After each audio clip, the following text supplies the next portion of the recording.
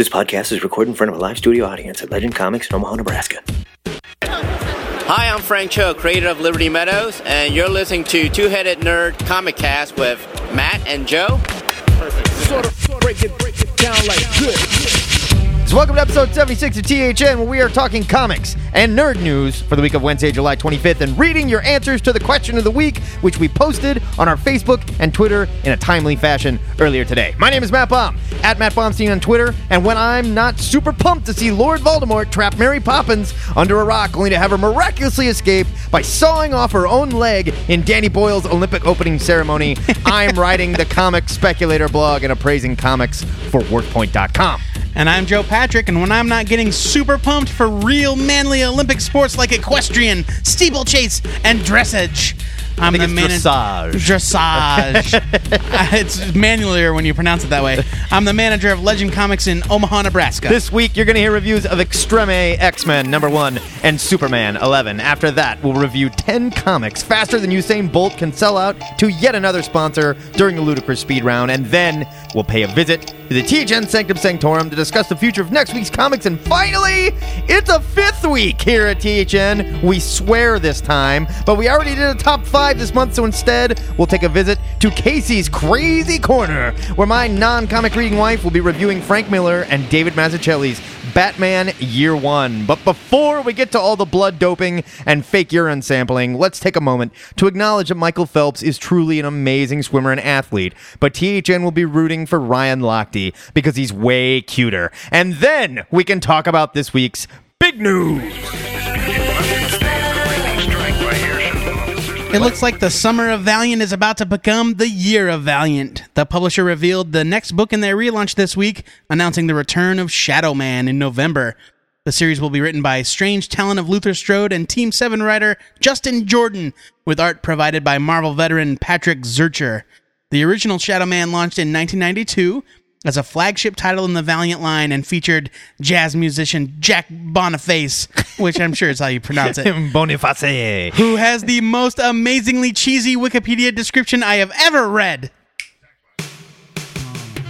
Jazz musician Jack Boniface nearly died one night, attacked by something out of a nightmare. By fateful chance, he escaped. Just a murderous madman with a sick flair for horror, Jack told himself later. Jack recovered. But since that terrifying experience, something has changed. Now, when darkness falls, a feeling comes over him. The urge to find demons who defile the night, his night, and cast them out. Jack was always a night person, but since the attack, he thrives at night. He feels strong, wild, and violent.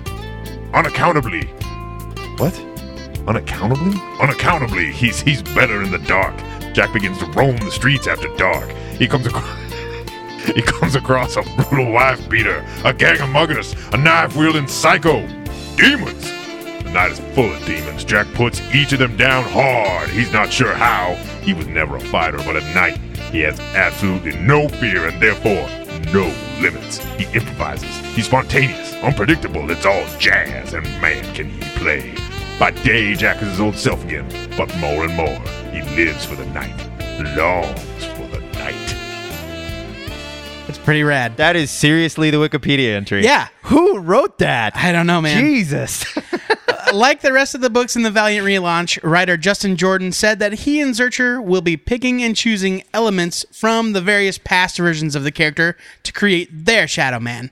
Matt, do you think the world is ready for the return of the toughest voodoo-powered sax man in comics history? I don't think they're going to go for the voodoo-powered sax man. I did like when Garth Ennis brought him back, and he was like the late-night soul DJ that could answer anybody's questions. Sure. That was really cool. They would ask, like, my roses aren't doing so well, and he would, like, tap into the spirit world and find a dead gardener and ask it, and then just, like, speak through him. It was great.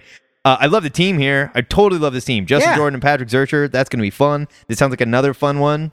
So far, Valiant is hit winning on all Valiant's cylinders. Totally winning. They're doing a great job. All cylinders. That is not the right metaphor. They're good for gold, man. They're good for gold.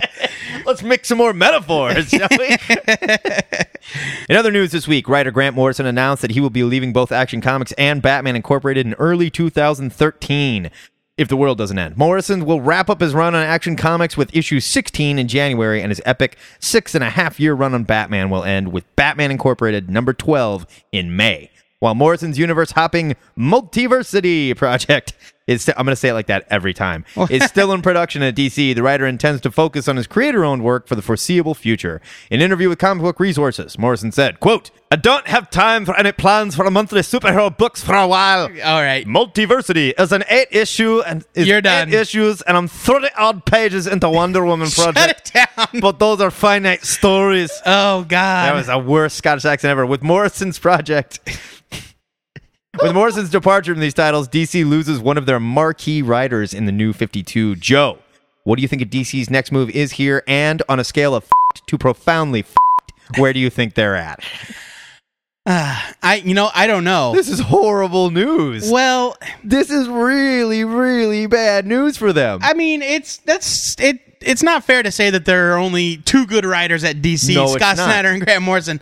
But it is fair to say that he is one of their consistently highest selling writers that they had on staff for, God, how many years? It's true. And I don't know how 6.5.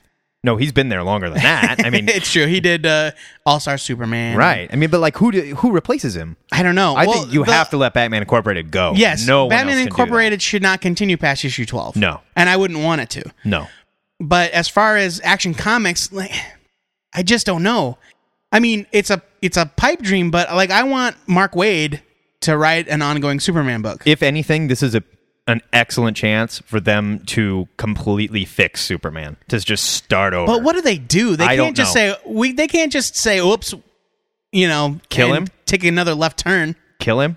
Superman? Sure, they've killed him before. No. What do? The Thundercat Superman crossover you've always dreamed of. Yes, where he goes to Thundera and the bug swims up his butt and he's in so much pain that Lion has to cut his head off with the Sword of Omens. The Sword of Omens. Like, Superman, you didn't swim in there, did you? He's like, oh, God, it hurts. And the last panel of the last page is Lino holding Superman's headless, pantsless body. Yes, the iconic, like Superman and holding crying Supergirl, to the heavens. But it's Lino holding a headless, pantless Superman crying to the heavens. Oh, be beautiful. Well, we can't. There's nothing more to add to this news story. Speaking of Batman, Matt and I managed to catch The Dark Knight Rises this week. The final film in Christopher Nolan's Batman trilogy, The Dark Knight Rises, features the Caped Crusader's return after a lengthy absence after an attack on Gotham by the vicious terrorist Bane brings him out of his self-imposed retirement. Clocking in at a staggering 2 hours and 45 minutes, this film had the impossible tasks of following up the amazing Batman the Dark Knight and creating a satisfying conclusion for Nolan's version of the character. Matt, did it succeed? First, I just want to say, how dumb are the Gotham police when both Bruce Wayne and Batman have been missing for 8 years and they both show up at the same time? Well, how stupid do the Gotham police have to be? I mean, like, really? They know that Bruce Wayne's still there. They're just like, he's a shut-in. Yeah, no, it's fun. The way they do it is really, the way they did that was really fun. Once again, Nolan just directs the hell out of this one.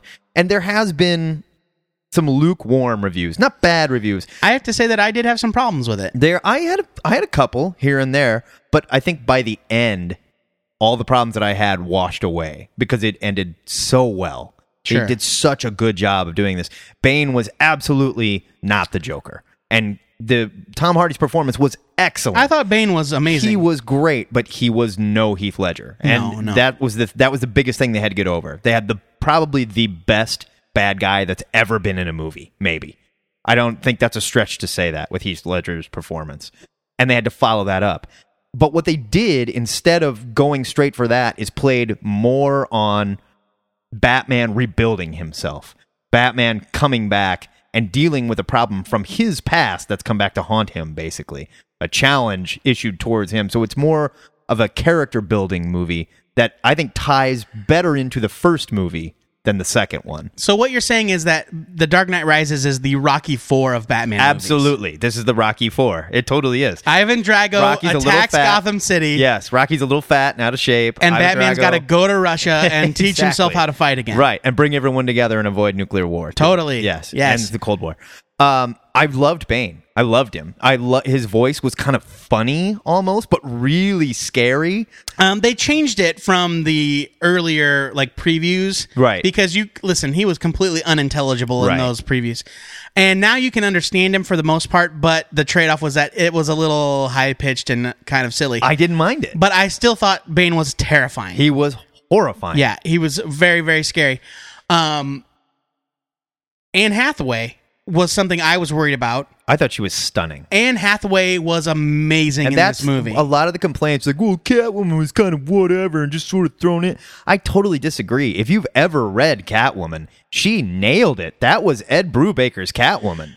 Yeah. It was fantastic. Spot on. There's a scene in the very beginning where she steals some pearls from Bruce Wayne's safe, and they're Bruce's mom's old pearls. And she's talking to Bruce. He walks into the room. She's like, "Oh, I'm so sorry, Mr. Wayne. I'm so sorry." And he confronts her, and he's like, "Well, this was supposed to be an uncrackable safe, and here you are wearing my mother's purse." And instantly, she changes. Yeah. She starts him like, "Well, uncrackable is such a big word." Yeah, she was pretending to be this meek maid or caterer.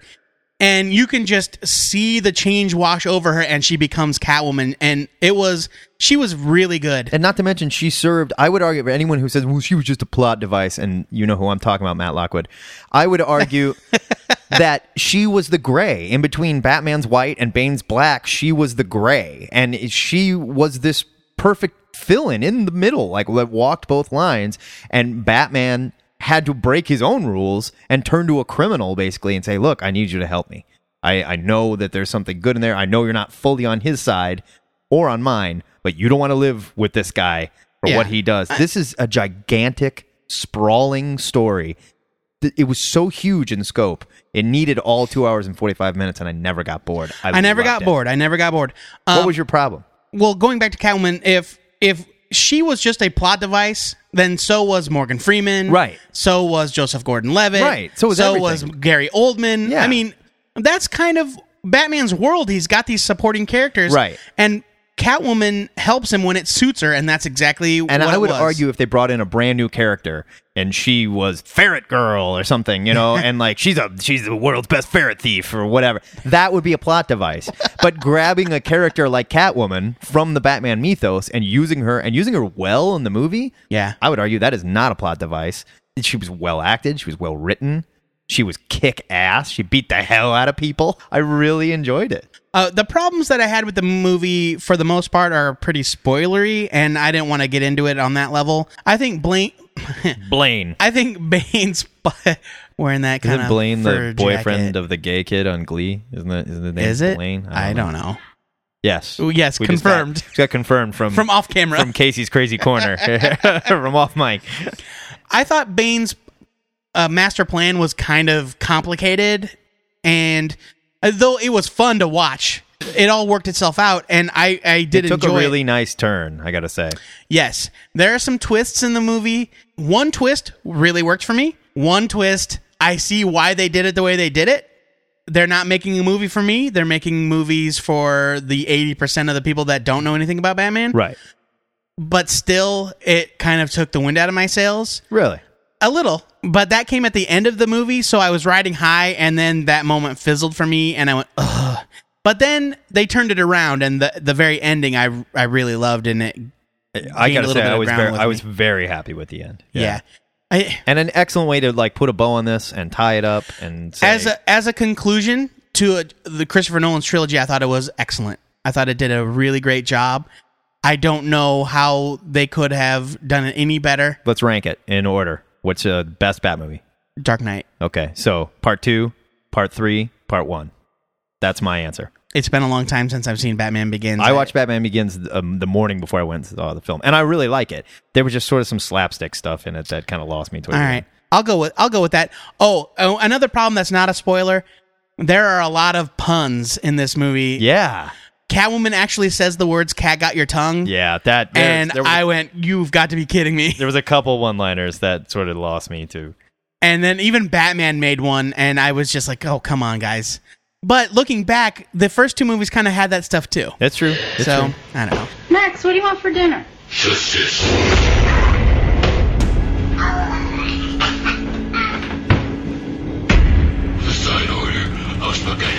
That is the big news this week. If you'd like to rap about these stories or anything you think we missed, hit us up on our Facebook page where Joe and I have posted our script for the upcoming Hollywood Bat reboot, wherein billionaire supercross rider Bruce Wayne, played by Zac Efron, is known as the Batman on the dirt track for his high-flying motorcycle stunts, but he fights crime on the gritty, obstacle-filled streets of Gotham at night with his trusty Batcycle in a quest for extreme justice! This is a lot like the treatment you wrote for the Green Lantern movie. No, he was a professional jet skier. Speaking of Bat reboots, earlier today we posted our question of the week on our Twitter and Facebook where we asked you guys who you thought should play Batman in the upcoming Hollywood Bat reboot. And here's what you're saying. We've got a tweet here from our buddy Roderick Ruth who says, after seeing Drive, I think Ryan Gosling might have the chops to be the next Dark Knight. I love Drive. I love Drive too. I feel like he's just too adorable, man. Yeah, too pretty, too skinny. I just don't buy it. I don't buy him as like the super tough guy. Yeah, big enough to be secretly Batman. Tortured. Yeah, Batman should be stacked, man, like ripped up, you know? Mikey Z. James tweets, John Hamm or Michael Fassbender. But he goes on to say, Hammer might be too old, though, but he'd be sweet. I love that he called him Hammer. I like Hammer. I like that. And you know what? I don't hate that. I really don't. I mean, like, he could pull off the Bruce Wayne thing pretty well, and if you watch Mad Men, he's really good at being a sociopath, too. And he's a big dude. And he's a big dude. Yeah, I kind of like it. I kind of like it. He's old, though. Yeah. Too old. Almost dead.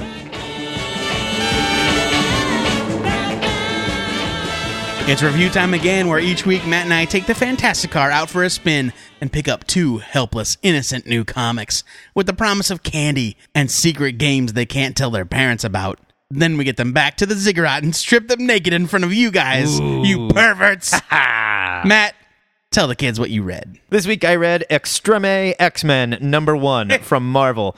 I refuse to pronounce it extreme if they're going to spell it this way. Written by Greg Pak with art by Steven Segovia and cover by newcomer Julian Totino Tedesco. No, this guy's had a lot of covers this year. Has he? Yeah. Oh. Maybe he just got I can't name any. He got a full penciling job this week, too, in Uncanny X-Force. Oh, yeah, I saw that. Great. Yeah. This is a new group of reality-jumping X-Men in the spirit of Judd Winnick's Exiles, and truthfully, that's why I was excited for this title.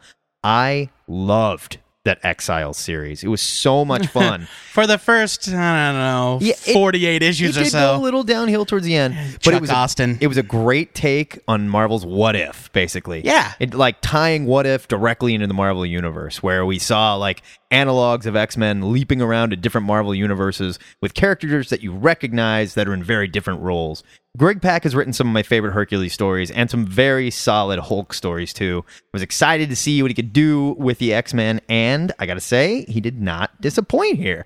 He did a great job tying this into the current X-Men, or at least pre-Avix X-Men, and in doing so, kind of reinvents Dazzler as less of a Madonna/Lady Gaga and more of a Sheryl Crow.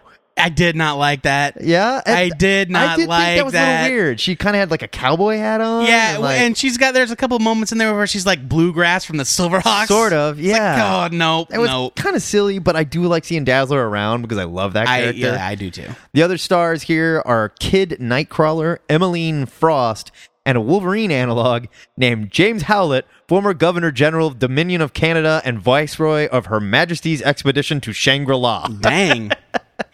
Their mission is to hop to different realities to kill evil versions of Professor Charles Xavier. The premise is fun, and it might even make a little more sense than the Exile series that I loved so much, because they have like a real mission. Yeah.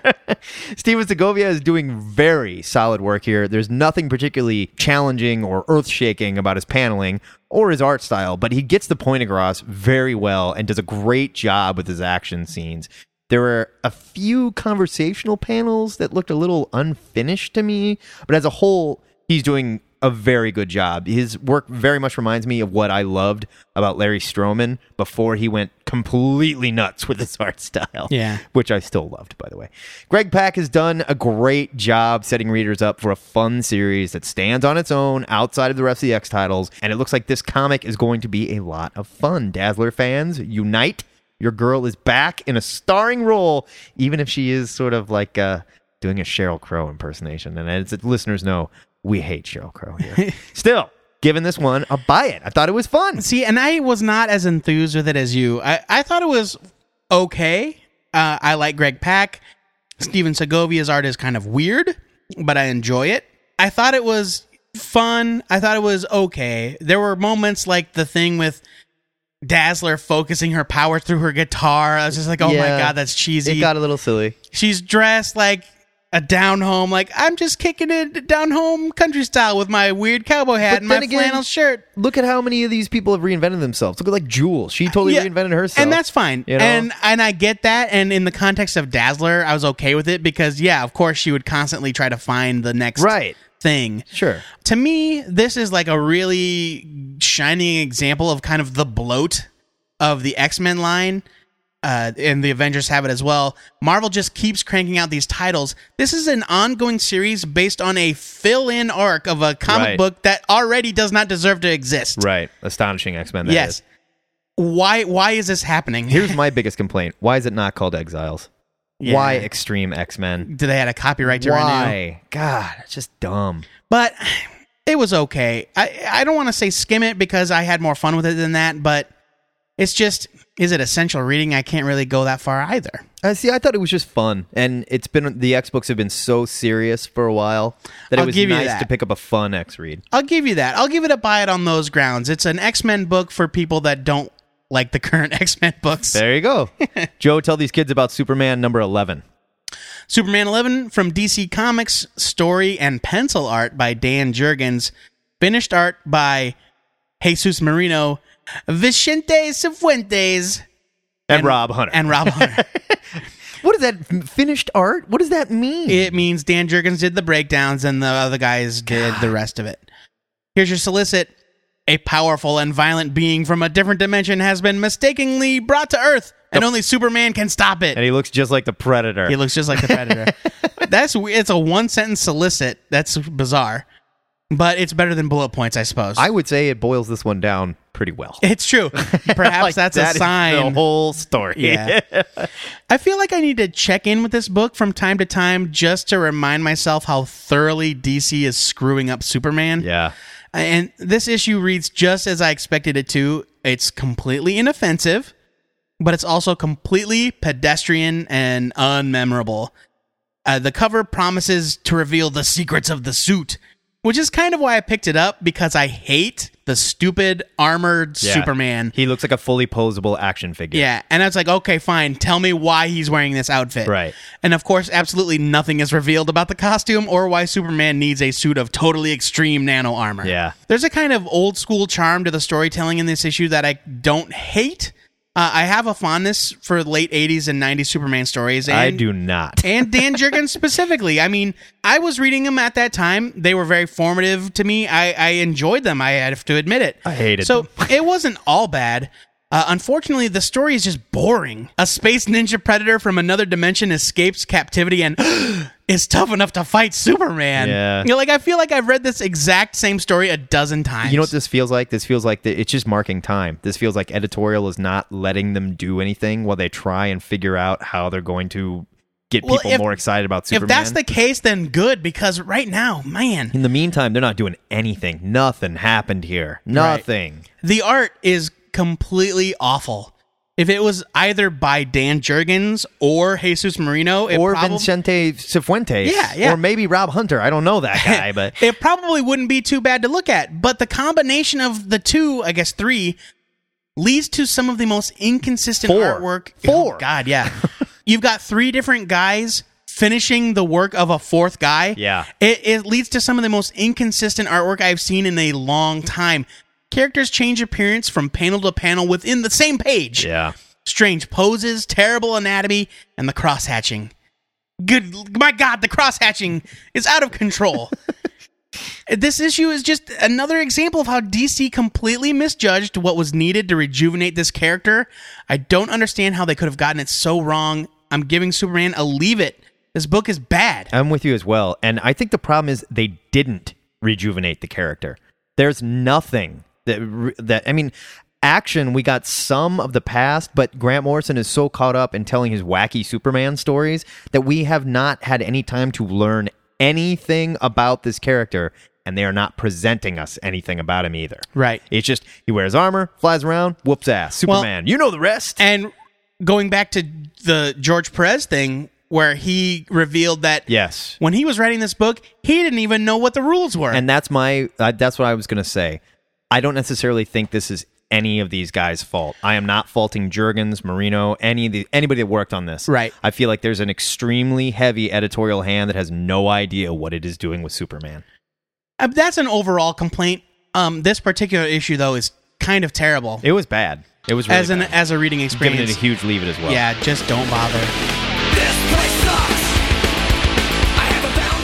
As always, we want to know what you Dimension Hopping and Nano Armor wearing super nerds thought of these comics, so let us know how watered down and poorly executed our reviews were over at our Facebook page. You know what I just thought of? Remember back in the day when there was rumors about Will Smith playing Superman and he was nano-powered? Remember that? Yeah, he wore a nano-powered suit. He wore a nano-powered suit! The suit gave him his powers. Boosh! Oh, God. It's happened. Busted, DC! It's happened.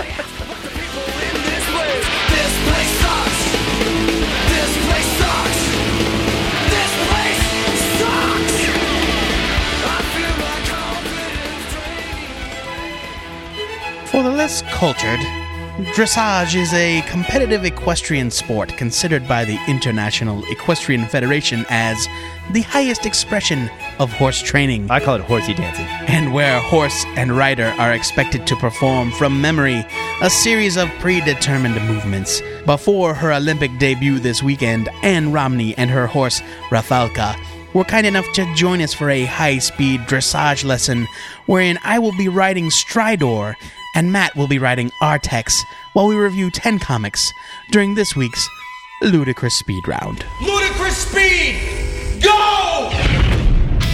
Debris number 1 from Image. It was a new miniseries from Curtis Wybe, Peter Panzerfaust writer, and Cowboy Ninja Viking artist Riley Rossmo. Riley Rossmo draws everything at Image. He does. Earth in the far future is covered with garbage, and humanity lives in small compounds defending themselves from junk monsters, the largest of which are called Colossals. They kind of look like a big junk snake thing. Yeah. Rossmo is amazing here. He draws the hell out of this book. The coloring was beautiful. I always liked this guy's art, but he is just amazing. I love how his art looks different on every project. It really does. Super solid story by Whitey. Buy this. John Carter, Gods of Mars, number 5 from Marvel. This series has been quietly awesome through its whole 5-issue run, and this is the big finale with John Carter and company's assault to save Deja Thoris, the scantily clad Deja Thoris. Not quite as busty as Dynamite's, though. Beautiful art by Ramon Box from Jim Henson's Tale of Sand. This was a great series. I'm giving it a buy it. Irresistible number 1 from Xenoscope. Gotta say, this is the first Xenoscope book that took me by surprise. Sure. The very well-written story of a 20-something that's been dumped by the love of his life.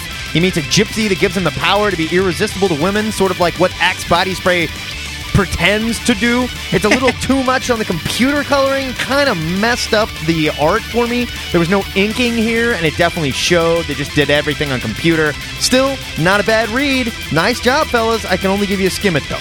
Mass Effect Homeworlds number 3 from Dark Horse. I wasn't too keen on the first issue of this series, but I love me some Garrus. You want to know some bullshit? You cannot have a love story with Garrus in Mass Effect 3. I want to get down with that dude. That's how much I loved him. The art by Gary Brown is pretty questionable, but it's nothing but aliens in this, so he didn't have to draw humans or anything. I really enjoyed the story, though, of Garrus' history and how he became the character we know from the Mass Effect games. I'm giving it a buy it. I loved it. Uncanny X-Force, number 28 from Marvel. This was billed as the issue that a new member joins the team, and a Phantom X's involved spaceship with the Bride of Frankenstein haircut is that new member. I could give a shit.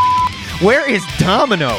I want her on this team. Why is she not there? Newcomer Julian Totino Tedesco is on art duties, and he is nothing short of excellent. I don't know where editors Niccolo and Axel Alonso are finding these guys, but keep them coming. It's like they've got this clown car full of Italian artists that are just amazing. Buy this.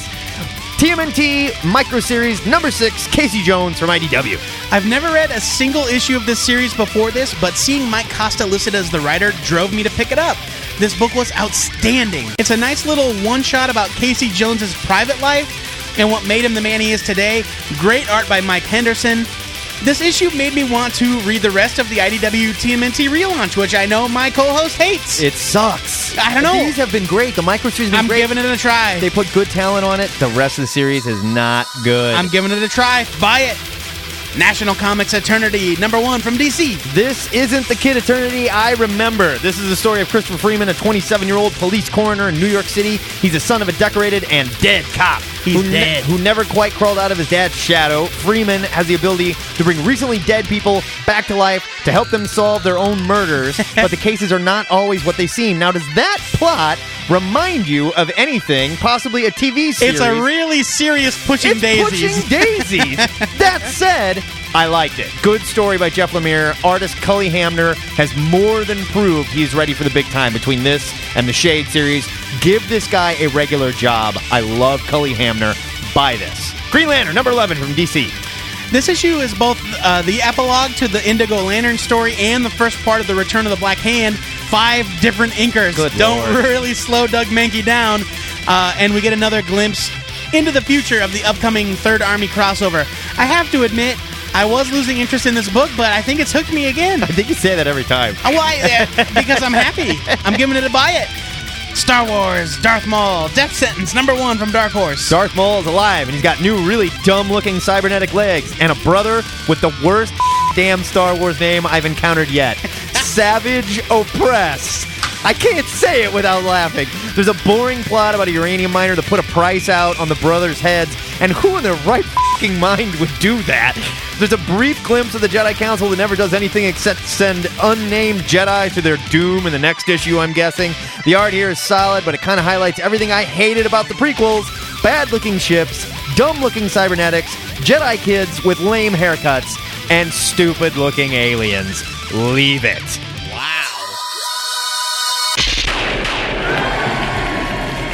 Vim's a cow! That is your ludicrous speed round, and Vim's a cow is the sound Savage Oppresses lightsaber makes when one end slices through a sucker and a blaster blast bounces off the other side. Is that how blaster blast? Technically? Blaster Blast. Blaster blast. You're really savagely oppressing me right now. I wanted to savagely oppress this book. It sucked.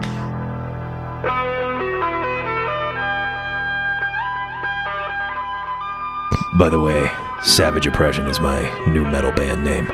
Now, join us in the Sanctum Sanctorum, where disgraced physician Leslie Tompkins, who, after leaving Gotham, has been working with the International Olympic Blood Doping Committee, has scored us a massive stash of HGH that we'll be mixing with MGH and mainlining with the help of our good friend, the Night Nurse, in an attempt to both bulk up a little bit and activate our latent precognitive powers to peer into the future of next week's comics.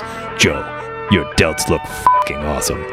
What will you be reading next week? My pick for next week is Hawkeye #1 from Marvel Comics by Matt Fraction and David Aja. I think it's David.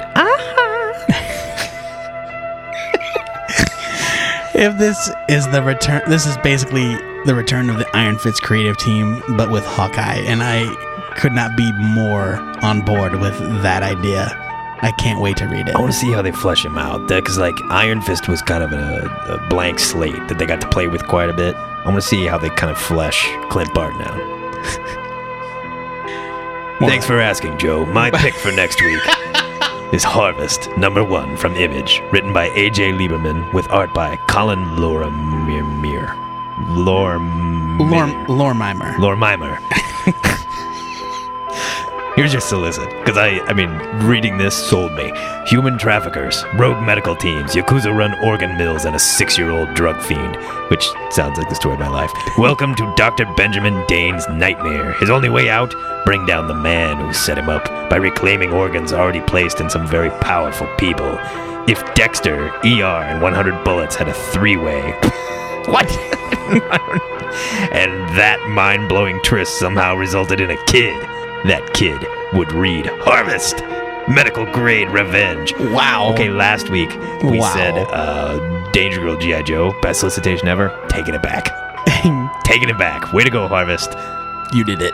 I'm picturing a 3-way with Dexter. That guy's good looking. Of course, we want to know what you nerds are going to be reading next week. So hit us up on our Facebook, shoot us a line on Twitter, or hey, Drop a guy an email every once in a while. Yeah, what's your problem?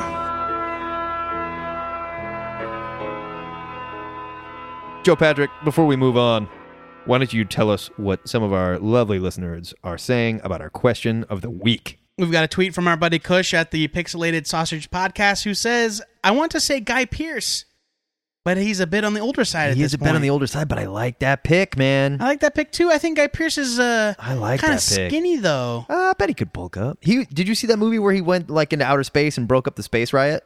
No. I watched it the other night. Breakout? Probably not, but that's okay. He was pretty tough at it. I always wanted Guy Pearce to play Matt Murdock. Yeah, he's Daredevil.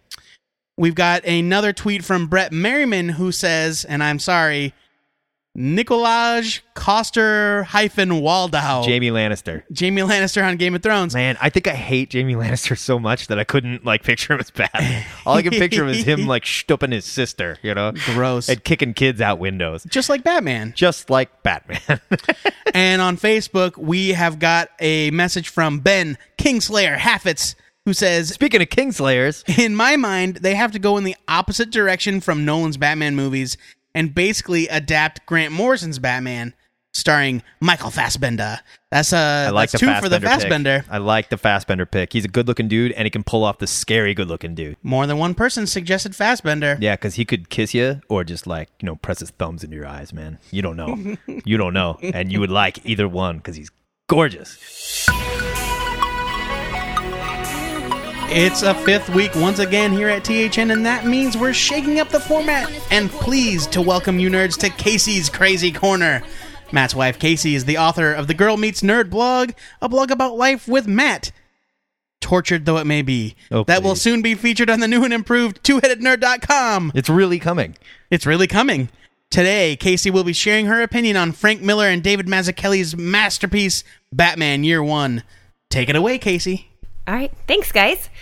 Well, I have more kind of questions and opinions than a real official review. But first... That's okay. We make it up as we go. Good. Sure. So this is Frank Miller that did Sin City, correct? Same Frank Miller. Yeah. Okay. So my first question, did I read a comic book or did I read a graphic novel? Because I'm confused. It's in a hard book. No. It was in a collection. I have the, this really nice leather-bound, complete Frank Miller collection. And when I gave it to her, I said, this is a very nice collection that was given to me by a dead friend. And she said, do you have a crappier one that I can read? I literally took it and opened it up this much, 45 degrees. Because I was beautiful oh my collection. God. Yes. Batman Year One was originally published in Batman, the main series, in 1987.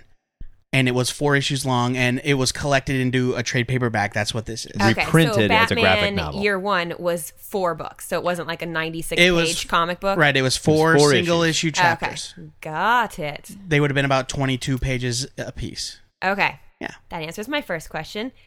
First, I will say I liked the chapter art. That was nice. Each chapter had a new art and a little saying on it. Okay, that is something that's included in this treasury. Oh, okay. But, that's fine. I actually like that. Yeah, it was included in this treasury to set things up. I actually found that art of the, some of the drawings in the comic really creepy. A lot of the characters didn't have eyeballs. I thought that was weird. That's sort of a choice by David Mazzucchelli. I did not like that at all. I don't know. But he was going for it, effective, right? You were creeped out by the right bad guy. But should I? No, I believe what creeped me out was Lieutenant Gordon, not Commissioner Gordon, didn't have eyes. Well, he had glasses.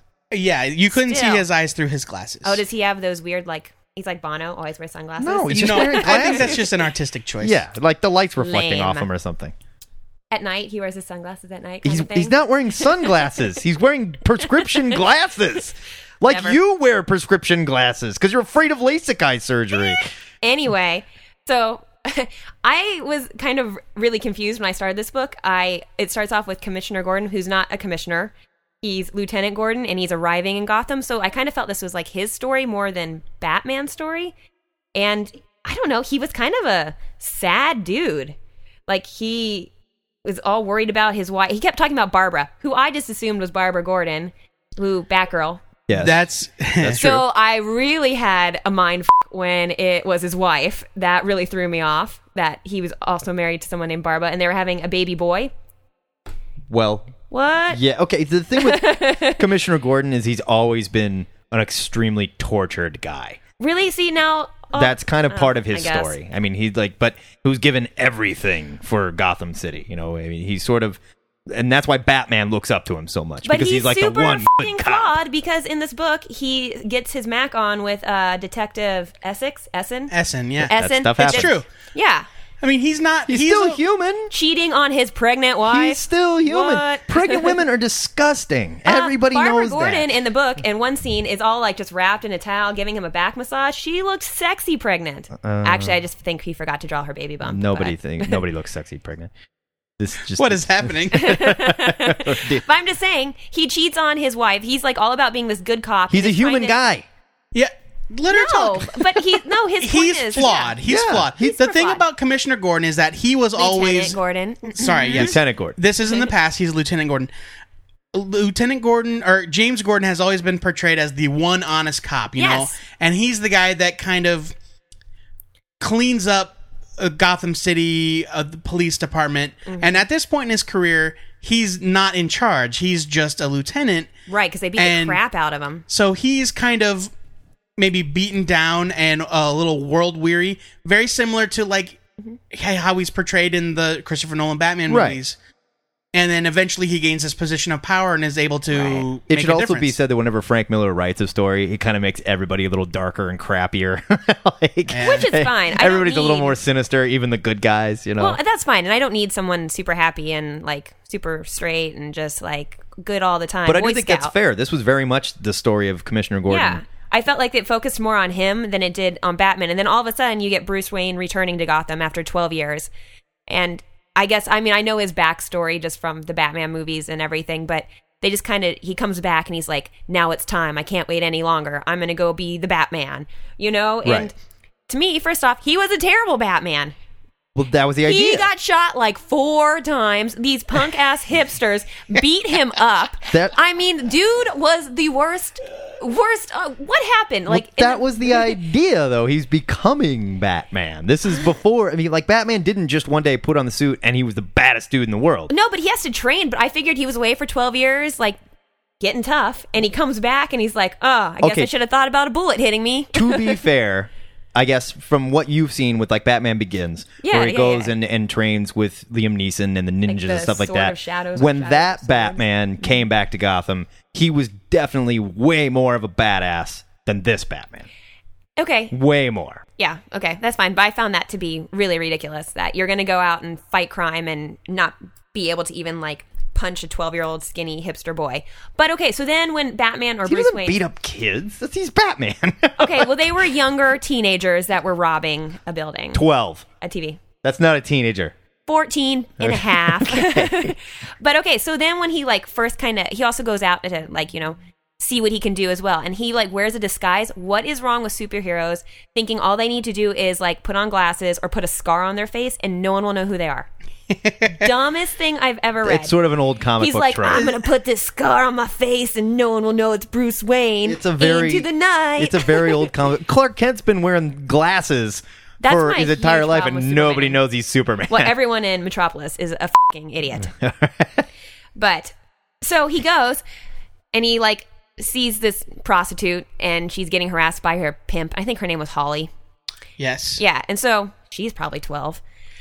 Yes. I think they were kind of going for a taxi driver kind of thing. Well, okay, like so- she was Jodie Foster. And the pimp is like beating her up or like trying to, you know, mess with her. And then apparently Selena Kyle, Catwoman, Correct. who like appears from above, is like looking down and just like, oh, this is nonsense, blah, blah, blah, blah. Anyway, so Bruce Wayne decides the pimp, he's gonna save this poor Holly girl, and turns out the pimp like beats him down, and then Holly goes after him. Well, sort of. It was more sort of like it's none of your business, you know, whatever. Like, stay out of this. He's just going to beat me worse later kind of thing. I would have been like, bitch, please. Like, no, I am just trying to save your ass.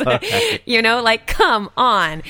So she does this, but then, okay, so Selena Kyle is a prostitute? No. Yes. Well, yeah, I mean, in this book, it is she made a it prostitute pretty... or is she posing as a prostitute? She's a prostitute. I'm pretty This sure is she was selling her body. pre-Catwoman. Yeah, I She's suppose that's true. Yeah. Although, She in led a this rough life. she lives with that Holly girl. But in this book too, my other problem with the Selena Kyle character, I thought she was super sexy, which is fine. I think Catwoman should be sexy, but when she attacks Bruce Wayne or Batman whenever they're fighting one time, she hisses at him like a cat. Like, comes out and is like, hiss. What? Again, this was back in the day. Catwoman kind of used to do stuff like that. She's Catwoman. Yeah, you know. I get that. It's a scary noise. Why doesn't Batman Whoa, do like bitch. don't bats make really high pitched noises? Like, Yeah, so he's like, yeah. Why doesn't he do that? Like, I think I know why. I mean, I don't know. I am the knight. Yeah. So all in all, as someone who came into this knowing very little about Batman, There was way too much in that story. Like, I was super confused. I don't know. That was just a lot. There was just a lot going on, and So would you recommend this book on our buy it, skim it, or leave it scale, with buy it being the best? As for someone who doesn't know anything about Batman, perhaps like another girlfriend of yours, would you tell them to buy this, skim this, or leave this? well, Be careful how you answer here. No, go ahead. I would skim it. Really? I wouldn't leave it. Whoa! Sorry, Frank Miller. I don't know. I guess maybe if I would have read them, I don't know. I read it all in one night, and it didn't take me very long to read. I just have I don't know. I don't think it's the story. Well, maybe it's the story. It was just so much going on, and I really didn't care about anyone. Fair enough. Well, I guess the other side of this is that, like, Joe and I approached it from a very different place, where we had been reading Batman comics for Right. years and years and years when we came into it. So there's a lot of things that we take for granted as a reader, where this stuff just washes over us. We know exactly who these characters are. We know exactly Right. what they're referencing. I can see how maybe that was a little too much for someone like you. Which sounds like Sounds like I'm an idiot. Sweetheart, you're a moron. Of course you I didn't liked get the it. movies. She's pretty though, folks. Thank God she's cute. No, I would probably read this, whatever the second one in this hard book thing is. The Dark Knight Returns. Boy, yeah, you think I this one wouldn't was a lot to recommend it. swallow. There was just a lot going on, and Yeah, there was so I mean- much, and I didn't really give two shits about Commissioner Gordon or Lieutenant Gordon. I kind of wanted, I guess, more Batman. After he cheated on his wife, you were done with him? Kind of. I was like, that was not cool. Fair enough. Well, you're not wrong. This came out at a time where Batman had already been around for many, many years. It's not really an introduction to Batman. It's a like a retelling of Batman as he's coming up and becoming the hero that people already knew him to be. So the people that read this story when it came out were already reading Batman, probably. Right. And so I can see how it might be, a little much for somebody that's never read it. And there's, like you said, a lot of things that comic guys take for granted, like as being acceptable and okay. Right, small Like references. Catwoman hissing at somebody. Right. Very easily disguised people. But a part of that is just, you have to suspend your disbelief if you're going to say, okay, I'm going to read a superhero comic. Mm-hmm. I'm going to go ahead and allow for things to be a little wacky because it's already a world where a guy dresses like a bat and fights crime. Sure. Yeah. So, And I'm fine with that because, I'm a huge Harry Potter nerd. So, wizards and giants and, snakes that can talk to people. I'm, through their mind. I'm fine with that kind of stuff. It just, it was fine. Maybe if I had a little more background, and I think I did want more Batman. I think I was more interested in probably him than anyone else that was in there. And That's fair. You know, But I think the whole purpose of the story was to tease you to that moment when he actually becomes Batman. Finally at the end there in that building that And so explodes. That's when and- you're just like, boom, there's your money shot. I actually really Batman. liked the last page when Commissioner Gordon, or is he still? I think he's commissioner then. Or He's is he commissioner still, by then. In the end of this, he by becomes the end he's I think. commissioner, and he's standing there smoking by the bat signal. I thought that was really cool. I think that's what the whole story led up to that moment. It's kind of what Frank Miller does. I could do page 1, page 5, page 7, end. Bat signal, yay! Totally in. How about a big round of applause for my lovely wife, Casey? Thank you so much, sweetheart, for Casey's Crazy Corner. And you will be able to read Casey's blog, Girl Meets Nerd, on the new and improved twoheadednerd.com. Of course, we want to know what you guys thought of Casey's Crazy Corner. So drop us some feedback over at our Facebook page.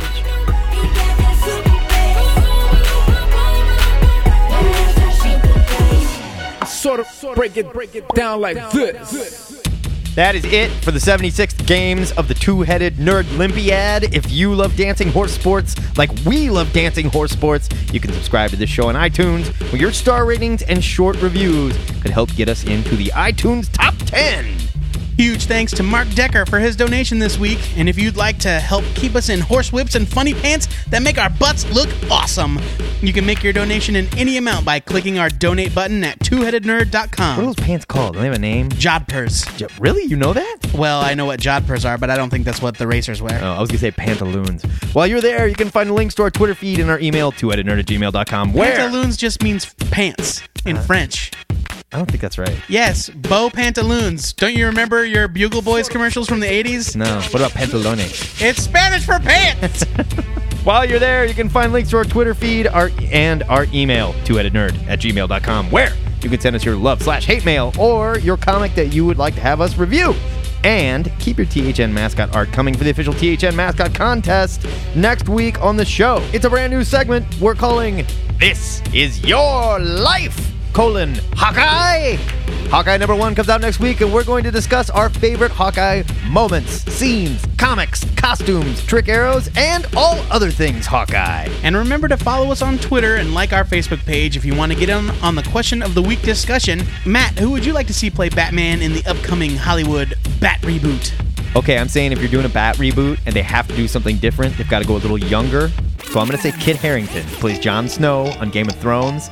Good looking, big guy, could probably be scary. Here's the thing. He's got to pull off a really believable American accent, because dude is very, very, very, very British. But hey, Brits and Aussies, they do that all the time. We're the only idiots that can't fake an accent very well, I guess. Joe, who would you like to see? I have to admit, I don't know. But a couple people brought up Michael Fassbender, and I can see it.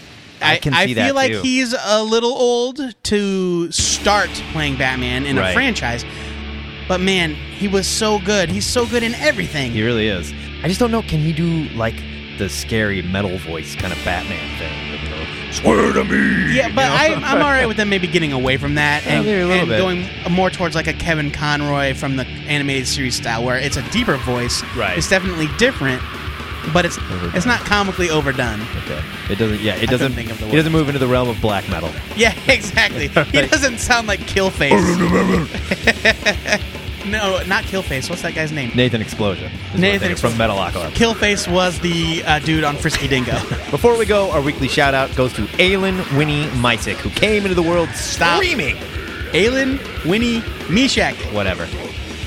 I don't know why they can't pronounce her last name correctly. Who came into the world screaming at about 10 a.m. this morning. Word to you, Aylin, even if your name does make you sound like a blind Southern bluesman. Until next time, true believers, this is the Two-Headed Nerd, signing off.